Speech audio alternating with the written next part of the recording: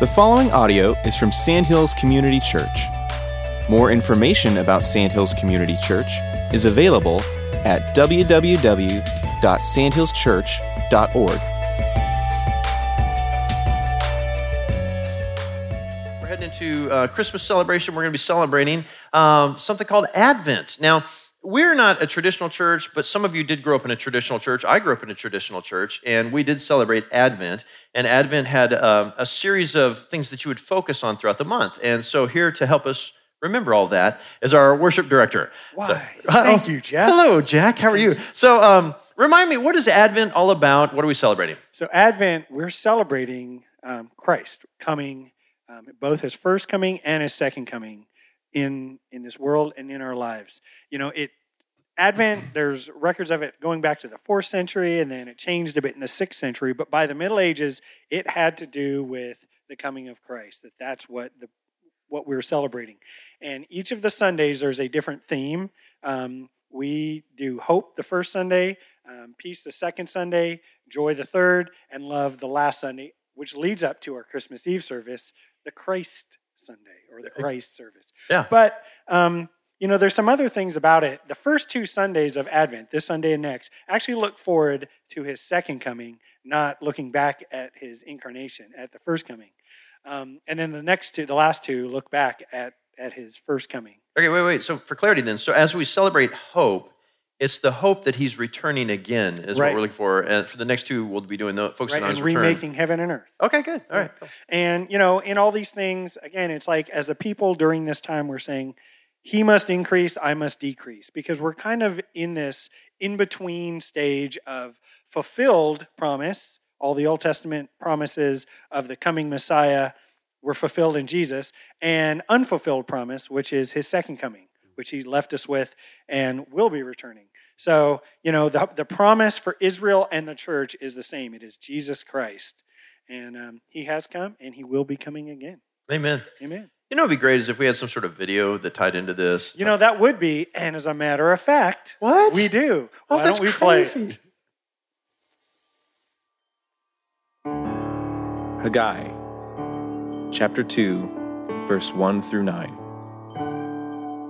In the 7th month, on the 21st day of the month, the word of the Lord came by the hand of Haggai the prophet. Speak now to Zerubbabel, the son of Shealtiel, governor of Judah, and to Joshua, the son of Jehozadak, the high priest, and to all the remnant of the people, and say, Who is left among you who saw this house in its former glory? How do you see it now? Is it not as nothing in your eyes? Yet now be strong, O Zerubbabel, declares the Lord. Be strong, O Joshua, son of Jehozadak, the high priest. Be strong, all you people of the land, declares the Lord. Work, for I am with you, declares the Lord of hosts. According to the covenant that I made with you when you came out of Egypt, my spirit remains in your midst. Fear not, for thus says the Lord of hosts, yet once more, in a little while, I will shake the heavens and the earth, and the sea and the dry land. And I will shake all nations, so that the treasures of all nations shall come in. And I will fill this house with glory, says the Lord of hosts. The silver is mine, And the gold is mine, declares the Lord of hosts. The latter glory of this house shall be greater than the former, says the Lord of hosts. And in this place I will give peace, declares the Lord of hosts. Amen. Amen. And that was a video actually put together by a bunch of our Sandhills people using their voices. So thank you guys for doing that. All right. So, one of the things that Jack and I were talking about is as we head into the celebration of Advent, are we going to change the preaching schedule? We're going to focus on some other things. Well, the great news about teaching through the New Testament is we're always talking about Jesus. So I don't even have to change anything. We could just keep cruising in 2 Corinthians. Now, for those of you who are thinking, well, during Christmas, aren't we at least going to pause and talk about the birth of Christ? We will. Just not today. I'll be honest, I'm having trouble making the jump to Christmas season. I still have a big old pumpkin pie in my fridge and lots of leftover turkey. It's hard for me to jump right into Christmas. So I need a week, get my decorations up, and then I'll be cruising with some Christmas next Sunday. But for now, we're going to focus on 2 Corinthians. And the thing we're looking at right now is this struggle that the people are having, and it's a struggle that you live in too, where you feel like you're often caught between two things, between two worlds. I'm wrestling with the flesh and the spirit. I'm wrestling with living in this world, but looking towards the next one. So this whole idea of how we wrestle in life, and that's what these people are wrestling with. So if you have your Bibles handy, open up to 2 Corinthians chapter 7. 2 Corinthians chapter 7. As you're turning there, Paul is speaking to a church that he helped start, and he's got a ministerial kind of crew that they've come and ministered there. But the church has struggled, and the church struggled with rejecting Paul ultimately. So Paul came, planted the church, they listened to him. When he took off, some other preachers came through, but some bad teachers started teaching the people, and they led the whole church astray. And Paul finds out about it, and he comes back to talk to the church, and when he does, they reject him to his face. And he's so frustrated by this, he leaves, and then he writes a very strong letter of rebuke, and he sends it back, and he gives it to a co-worker of his who takes it back, reads it to the church. And when the church hears it, they actually repent. They kind of kick out the bad teacher. They take care of some business there. They clean themselves up. And then word gets back to Paul that the church has turned back around. And so now Paul is writing back to them. That's why you have 2 Corinthians. 2 Corinthians is his response to their repentance. But really what the Corinthians are going through isn't much different than what we go through, where we're just trying to figure out things with the Lord. And sometimes we choose well, and sometimes we choose poorly. But we're at least now on an upswing when it comes to the Corinthian church, as they are between the two influences, so to speak. Let's start now. We're going to start with 2 Corinthians chapter 7, and we're going to start with verse 2, go through verse 4 for now. Make room in your hearts for us. We have wronged no one. We have corrupted no one. We have taken advantage of no one. I do not say this to condemn you, for I said before that you're in our hearts, to die together and to live together. I am acting with great boldness toward you. I have great pride in you. I am filled with comfort. In all our affliction, I am overflowing with joy.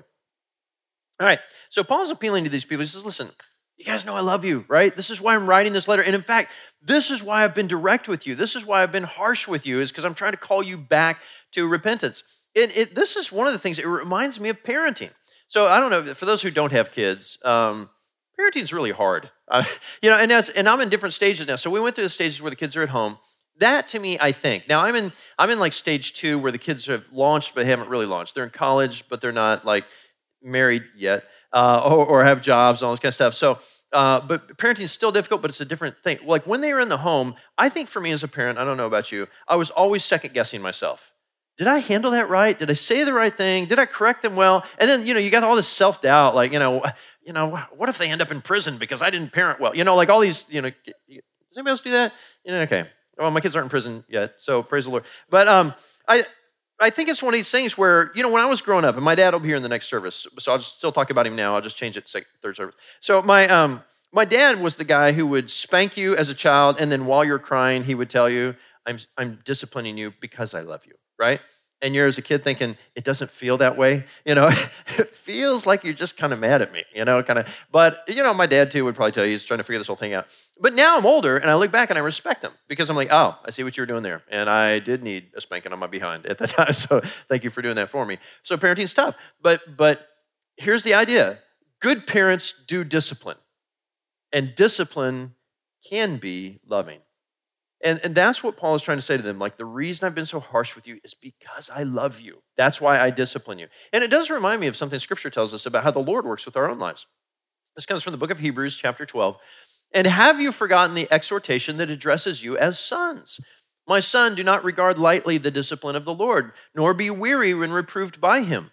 For the Lord disciplines the one he loves, and he chastises every son whom he receives. Now, this comment, by the way, this is gender neutral, even though it's talking about sons, it's sons and daughters, all the children of God. And the idea is this: if you have ever felt like God is disciplining me, that's a good thing. It's actually evidence that you're a child of God, right? So that it's a healthy thing. So this all ties into how God works. He disciplines those he loves. And Paul is appealing to them. And then he makes this weird comment perhaps to you in verse 2. I do not say this to condemn you. So what he's saying is this. I know when you hear from me that I'm rebuking you and challenging you, then you're feeling like, oh, you must be really mad at us. Like maybe you've turned against us. Maybe you hate us now. And he says, no, I'm not condemning you. Again, it's this idea that I'm disciplining because I love you. I'm disciplining because I care for you.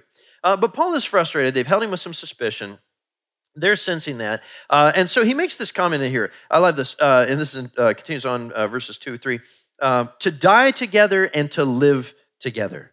To die together and to live together. So this is an interesting comment too. And so here's what he's saying to them. He is saying either it's connected to Jesus, but it's either in this life or the next, or maybe both. That he says, listen, I know I was mad at you. I rebuked you because I loved you, but I'm committed to you. Paul never viewed himself as a guy who starts a church and then just turns it over to the next guy and good luck with y'all. That's not what he did. He started the church and he's maintained a heart for them just like other churches. He wants them to become everything God's got for them. He says, guys, I'm so pledged to you that we're in this to live and to die together. That's what we're going to do. And the idea is like either we're dying to self and we're living to Christ in this life, or that we're going to go through this whole life together and one day we will die and then we're going to live forever in the kingdom of God. So somewhere in there, this connection of like, he just wants them to know, I have vowed to be with you to the end. So that's really an encouraging thing and a reminder of this love that he has with him.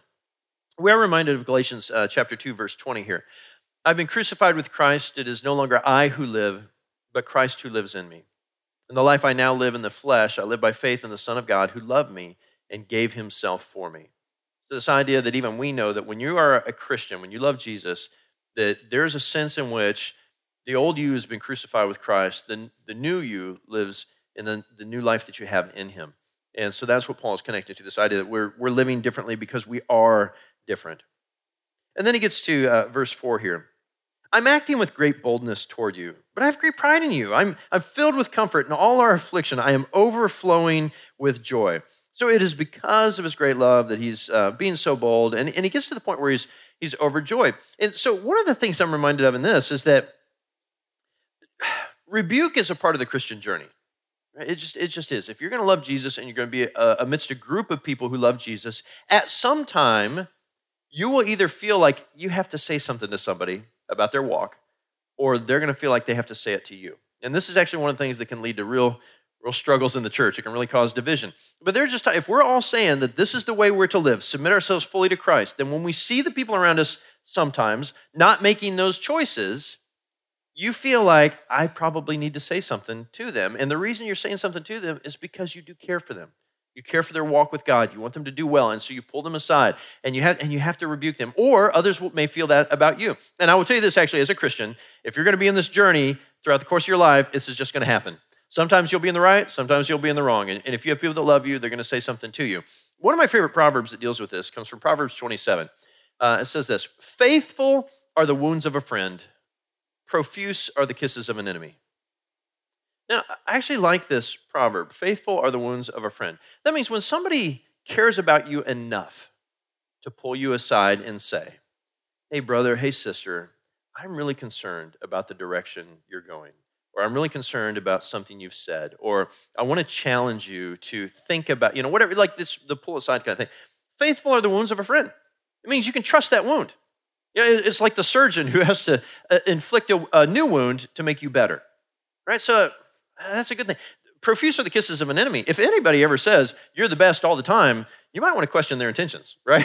I think that's what it's pointing out to. But faithful are the ones friends. So you can trust this. That's what Paul is saying. You can trust me. I'm actually, it's because I love you. I am your friend. That's why I'm saying these things to you. Let's go on to verse 5. For even when we came into Macedonia, our bodies had no rest, but we were afflicted at every turn, fighting without and fear within. All right, so Macedonia is the region north of Greece. And so Paul's like, hey, we've been up there doing ministry. And while we were there, we were scared because, missions is hard and people are rejecting it. And we were physically threatened, but then also emotionally. It's really hard on us. And we were dealing with a lot of fear. And I'll tell you what this does remind me of. This reminds me of mission work today. Like mission work today is not any different than it was historically. Like you're still going into environments, some of which are hostile, and you're a little bit afraid, because, you can say, well, I trust God. Absolutely, you trust God. But a lot of martyrs have trusted the Lord, right? And so there's just this idea that, God is much less concerned about our physical life than we tend to be. And some people pay the ultimate price. Just by example, so we have missionaries from this church who are currently serving in China.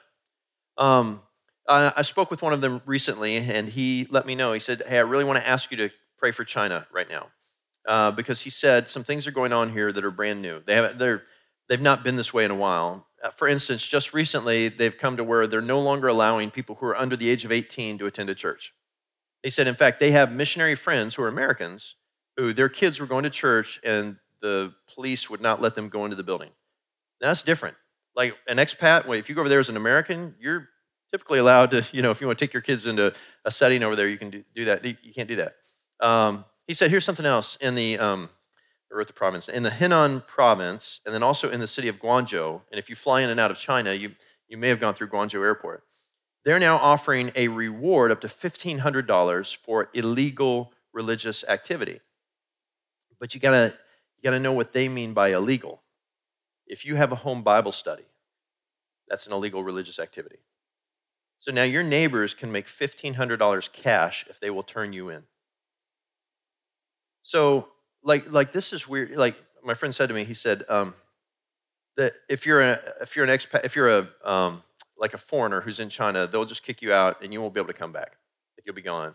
But for locals who are in the midst of illegal religious activity, and in one sense, they're not discriminating. It is Christians, Buddhists, Muslim, the whole thing.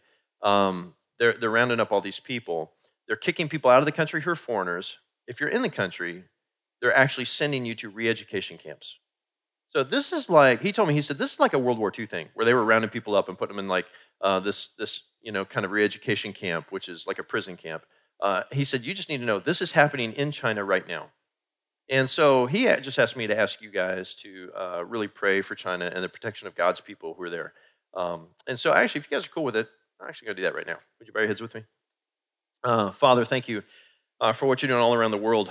This thing that we're doing here this morning, we're heading into Advent, we're heading into Christmas, we're excited, we're buying presents, we're putting up decorations. Lord, there's a freedom here that we take for granted. We have brothers and sisters right now who are afraid to go to a Bible study for fear of being arrested. No longer fearing just the government, but now fearing their neighbors. Lord, forgive us for taking our freedom for granted. Lord, we do pray for our brothers and sisters in China, that you will protect them, that you will hide your people who just want to love you, just want to celebrate the joy they have in Christ and share that with people around them.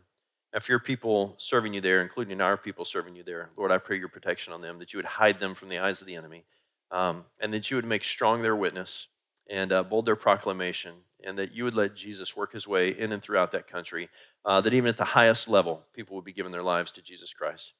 And thank you in your holy name. Amen. So it does remind me as we go through this that we're not that far removed experientially from a lot of things we read about the Apostle Paul writing. And also what we see in Romans chapter 8, love this reminder. If God is for us, who can be against us? If God is for us, who can be against us? And now it doesn't mean that people can't be against us. Clearly they can be and are. But what it does mean is that none of them are going to stand. There's no enemy that opposes Christ that will stand ultimately. We all stand before God in the end, and ultimately his people are vindicated in Jesus Christ. So as Paul's going through this, he's talking about this stuff, and he's unpacking this. He says, we've got this thing we're fighting out there, but God who comforts the downcast comforted us by the coming of Titus. And not only by his coming, but also in the comfort with which he was comforted by you, as he told us of your longing, your mourning, your zeal for me, so that I rejoice still more. For even if I made you grieve with my letter, I do not regret it, though I did regret it, for I see that the letter grieved you, though only for a little while. As it is, I rejoiced, not because you were grieved, but because you were grieved into repenting. For you felt a godly grief, so that you suffered no loss through us. And so he says, listen, I wrote to you guys, and listen, I want you to know, I was sorry I grieved you, but I'm not sorry, but I'm sorry. You're like, hey, I wrote this to you. I know it hurt. Sorry, not really. And I hey, just being real. You needed that. You needed a little kick in the pants, and that was good for you. But he says, one of the things I loved is that we sent Titus to you. Titus rebuked you, took the letter of rebuke to you, and you guys responded. And he was encouraged that you responded because he didn't know what he was going to encounter. And so it does remind me of the role of relationships in and around our world. So I think this. If you work in we'll call it a secular environment where there aren't a lot of Christians around you, like the first time you have a bad day, right? And you're angry, you're cranky, you say something you shouldn't, you get on somebody or whatever it is. Somebody's going to look at you and say, oh, so that's how you really are. Now, you could have been 10 years, faithful, kind, generous. You have one bad day, and they're like, oh, now we see. This is what's really inside you. You're like, I just had a bad day, man. Like, cut me some slack. So that's what happens on the outside of a Christian environment. What I would like to think happens on the inside of a Christian environment when we're brothers and sisters, and we know we're brothers and sisters, is that if you have a bad day and you blow it, or a bad week or month or year or whatever, somebody comes up to you and they challenge you. What I would like to think is that the rebuke brings a reconciliation. That's what happened with Titus, which is so weird. So he shows up to this church in Corinth that has gone astray. They've rebelled against Paul. He shows up with this harsh letter from Paul. He reads it to the congregation, and the congregation unexpectedly repents. They're like, you know what? You're right. We're wrong. We blew it. Like, we're sorry. Let's put this back together. Let's make this right. And so Titus is like, you got to be kidding me. Are you serious? That's awesome. And so then they kind of work on it. And so here's what I'm reminded of. I'm reminded of my relationship with my wife. Now, we all have relationships in which we're in that are close and tight. So for those who aren't married, you've got friendships like this where sometimes things go awry and they have to be fixed. And like I made a pledge to my wife, till death do us part, right? But sometimes when you're married, you're thinking about introducing that death a little earlier in the equation, right? Like that's like it might be tough. So, but what you're in this covenant relationship and you're like, we got to make this work. We cannot just be angry with each other. We can't just be frustrated. We can't stay silent. We've got to work through this. And either you guys are going to sit down and have enough couch time, you'll make it through, or if things are tough, you may go to counseling and try to work through some of that, but you got to get through this because you made a pledge to be together. But here's what you'll find, and this is what you find with old married couples. I mean, like couples that have been married decades. They have a bond that has been forged through fire, and that thing, that's solid, right? That's what I'm shooting for my wife. I want to be the old crusty guy that when I come to church, people are like, how did y'all stay together so long, right? That's right. And then we'll have this relationship that's awesome. Because in the Christian environment, typically, when you work through a rebuke and a reconciliation, your relationship is stronger on the other side of it because you realize it happened in love. Right? That's the gift that we have in being Christians, is that we have this opportunity to work through this in love. That's what Paul is seeing right now as he deals with the Corinthians.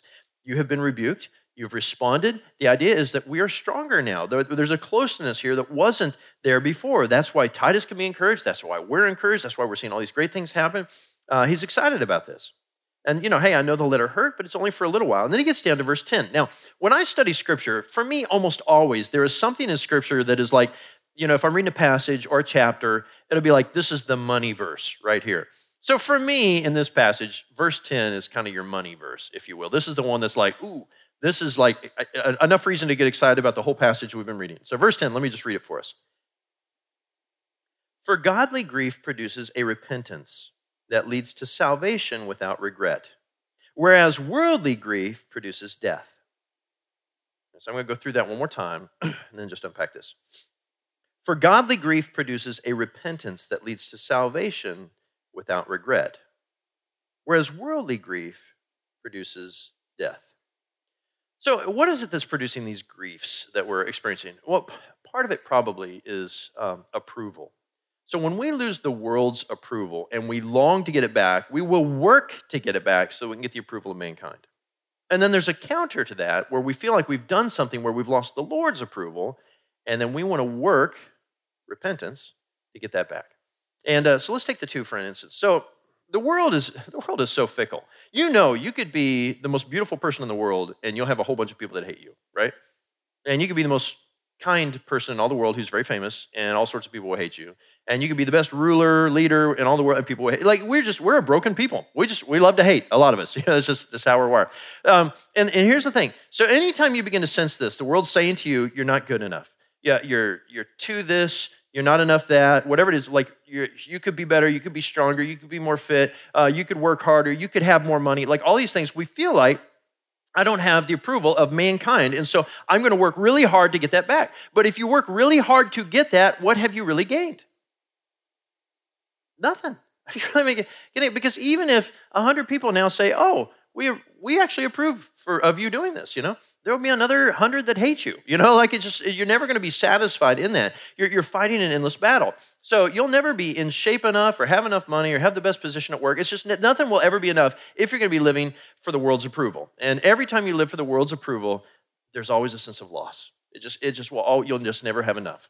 And so, one of the best things you could do for yourself is just release that. I refuse to live for the approval of my fellow man. I'm just not going to do that anymore. Now, I don't mean you become a cranky old jerk. That's not what I'm talking about. Let's get to the other side of this. What we really want is we want to be processing through godly, appropriate grief. Godly grief. So godly grief means this. It means that when I sin and I feel like, I'm disappointed. I'm disappointed in myself.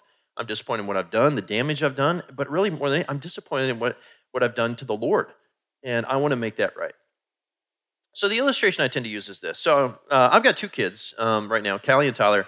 And so they're always going to be Philpotts, right? I mean, well, okay, not technically. My daughter's going to marry. She's planning to marry next year. She's going to have a different last name, which is Maurer, which I think is kind of an odd last name. But honestly, if you had to choose between Philpott and Maurer, maybe my daughter's actually winning the war. I don't know. But this idea that she's going to be marrying this guy, but she will always be my blood. She's my family, no matter what happens the rest of her life. Let's imagine she went through a rebellious period. Say she's 16, she tells me, Dad, I don't want to live by your rules anymore. I think you and Mom are foolish, and I'm just going to go do whatever I want to do. It's time for me to live my own life.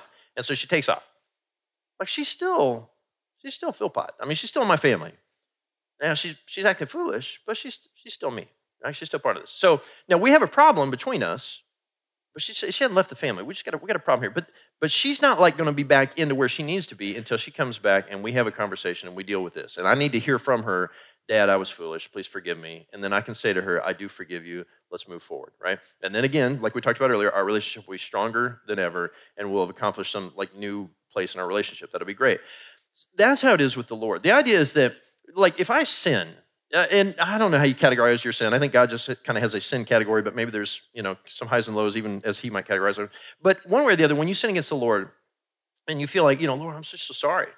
I want to fix this. I want to make this right. This is when we come back and we apply 1 John 1:9. So 1 John 1:9 says this, if we confess our sins, he is faithful and just to forgive us our sins and to cleanse us from all unrighteousness. Now, this passage right here was actually written to Christians. This wasn't written to people outside of the faith. This is people inside the faith. If we confess our sins, he's faithful and just to forgive us our sins and to cleanse us from all unrighteousness. Now, if you remember a few weeks ago, we did the bucket illustration. But the bucket said that I don't have any sin on my account anymore. It's all in Christ's account. Okay, that's absolutely true. That is, eternally speaking, you are going to be right with God.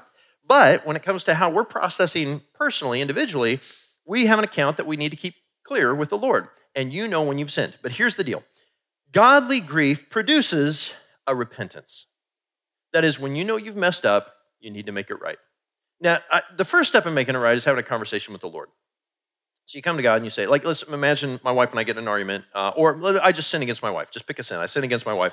And so then I come to the Lord. Lord, I'm so sorry. Please forgive me. I sinned against my wife. I never should have done that. If the Lord was speaking to me verbally, he would say this, that's great. I forgive you. Now go fix it with your wife. You're like, yeah, but I sinned against you. Can't it just be no? That's repentance isn't just me and God. Repentance is I got to fix things with my fellow man. I got to go make it right. It's like a few years ago. I had a friend of mine. He had stolen from his employer. And he came to me and he said, I stole from my employer. I've confessed it to the Lord. I've been forgiven. Do you think I need to tell my employer? And I was like, yeah, you need to go tell your employer. And they're like, well, but I've already asked forgiveness. And I'm going to, here's the thing. You sinned against them as well. Part of fixing the whole thing with the Lord is making sure you fix it with your fellow man. And, whether the police get involved, whether you lose your job, however this works, you're just going to have to trust God with that. And so I'm also reminded of this, that even when we really go through the steps of repentance, making it right with God, making it right with my fellow man, it doesn't fix everything. Sometimes there are just consequences to what we've done. And we just bear those, and maybe for the rest of our lives. But the truth is, it actually produces something wonderful, because godly grief produces a repentance that leads to salvation without regret. Without regret. That means that at the end of the day, I can lay my head on my pillow and understand that I have peace with God. That's that peace, and some of you have been without it before, some of you are without it now. When you're missing that peace, going to bed with that kind of heart, it is painful. You feel inside something's broken, something's wrong. And it's even worse when you're the one that did it, right? This idea that you may not be able to fix everything, but when you let godly grief produce repentance, it leads to a salvation without regret, that I can lay in bed at peace at night because I know I'm right with God, and as much as I'm able, I'm right with the people around me, even though I may have done things for which I cannot fix. I've already messed things up. So this is where the Apostle Paul is wrestling with these people, walking with them through this, saying this: you guys messed up, but you know what? That mess up led you to repentance. And when you repented, you turned back to the Lord. Now you're walking through this experience of salvation without regret. That's where we are in this relationship. So it was such a powerful and wonderful verse. Verse 11. For see what earnestness the godly grief has produced in you. All right, so now, not only has it produced repentance, now they want to change. They want to be different. They want to change the way they're living. Also, what eagerness to clear yourselves. What indignation. What fear. Fear, like fear of what? Fear of the Lord? Perhaps fear of the Lord, but I actually think here fear of Paul. That's what I think it is, because they just got a cranky letter from him. And then he's going to visit. And so they're like, oh, he's going to show up and yell at us. So maybe they're a little fearful there. But Paul's like, hey, that's a good thing. What longing, what zeal, what punishment. Like, what punishment? Well, see, here, one of the things that Titus told him is that when Titus came down and he read the angry letter, so to speak, from Paul to the church of Corinth, and the church surprisingly repented, when they repented, there among them was the person or the people that had led them astray. The church turned on that person, and they punished them, rebuked them, challenged, like whatever they did, it was harsh. In fact, Paul said earlier, hey, y'all can back off now. Y'all have done enough to that person. You can let him go. And so this idea that they've turned now, and that was actually proof of their repentance, was that they were dealing with the one who'd led them astray. At every point, you've proved yourselves innocent in the matter. So although I wrote to you, it was not for the sake of the one who did the wrong, nor for the sake of the one who suffered the wrong. Interesting, it's Paul that suffered the wrong. He just kind of goes by that kindly. But in order that your earnestness for us might be revealed to you in the sight of God. Therefore, we are comforted. And besides our own comfort, we rejoice still more at the joy of Titus, because his spirit has been refreshed by you all. For whatever boasts I made to him about you, I was not put to shame. But just as everything we said to you is true, so also our boasting before Titus has proved true. And his affection for you is even greater, as he remembers the obedience of you all, how you received him with fear and trembling. I rejoice because I have perfect confidence in you. All right, so as he's wrapping up here, he says, again, he goes back to the idea that even Titus was surprised y'all listen. You ever have a conversation like that where you know you got to say something harsh to somebody? It's going to be direct, it's going to be painful, and you're kind of digging in for a fight because you know I'm going to say this to them and they're going to push back. It's going to be a lot of uh-uhs and no, I didn't, and that was you, and so you're kind of digging in for this thing. And so you sit down, you've arranged this talk, and they know. Like, it's like if my wife ever says to me, hey, honey, when you get off work tonight, we need to talk about something. You know, like, my whole day is going to be miserable at that point. I might as well just leave work right now. Let's go home and have this out because I can't go all day with that cloud looming over me, you know, because I'm going to come home and somehow I'm going to be an idiot. You know, like, I don't know what's going to end up. Or something horrible has happened, but not horrible enough that I need to know right now. It's just horrible enough that you can live in guilt and fear all day and find out about it later, right? So whatever. But the surprising thing is when you arrange this conversation, you're going to have this conversation, you sit down and you say, all right, here's the deal, blah, blah, blah, and you lay it all out there. And the person goes, you're right, I was wrong, I'm sorry. You're like, oh, I wasn't prepared for that. Like, because I got like a whole list of arguments here. I was kind of waiting for you to hit me back with something. Do you mind if I just go through them? Because I've been thinking about them for days, right? Maybe I just leave, you're just not ready for that. And so that's what Paul's talking about with Titus. He's like, Titus shows up. He tells y'all messed up. And y'all were like, yeah, you're right. We need to fix it. You're like, oh, I wasn't ready for that. Okay, that's awesome. And so then they're working on this. And that was the whole point Paul's talking about is like, wow, y'all really pulled yourselves together. That's amazing. And then he finishes, I love this comment at the end, I rejoice because I have perfect confidence in you. Does he? Does he? Hasn't he seen enough of this church to know that you should not have perfect confidence in the church in Corinth? In fact, if Paul looked at me and said, Jeff, I have perfect confidence in you, I'd be like, no, don't do that. You should not have perfect confidence in me. I tend to mess up still. Like, don't do it. So here's what I think. When it comes to dealing with people, you can either deal with them in a positive way or a negative way. And here's what I've learned about people who view others negatively consistently. They don't believe people can change. Like when you're negative towards others, you don't believe they can change. When you're positive towards others, it means you believe there's hope in the relationship. Which do you think God is with us? See, I think it has to do with your presuppositions. Either people are static or they're dynamic. Static means you are who you are, you will never change. In fact, that's a message the world tries to sell us often. You are who you are, you'll never change. That's not true. No, people are dynamic. In fact, I would say people aren't static, they are dynamic. That means, I would say this, you're not who you are and will always be. You are on a trajectory. You're either on an incline heading towards the great things that God has for you, and it may have some ups and downs, but you're generally headed up, or the decline, so to speak, that you're becoming more and more of a person who's distant from God, and it is becoming more and more evident in your life. I think you tend to head one or two directions. And here's one of the things I do love about being a follower of Jesus. As a follower of Jesus, I know things can always change. Things can always get better. I can always be forgiven. And no matter how bad I've messed up, there's always a hope and a future. In fact, that's what Advent celebrates, is the idea of hope. The idea that I know I have a Savior who's coming back he loves me so much, he's coming back to get me, right? Not just me, but all of us who have our faith in Christ. And this, God has not given up on Jeff yet. Even if I have a horrible day, a horrible month, a horrible year, even if I blow things completely, even if I make such messes I can't fix them here on earth, God hasn't given up on me. Jesus died for my sin. I can be forgiven. Tomorrow can be a new day. And grace always abounds. There's always hope in Jesus Christ. Let me pray for us. Father, I know we are a messed up people and we're a people that struggle.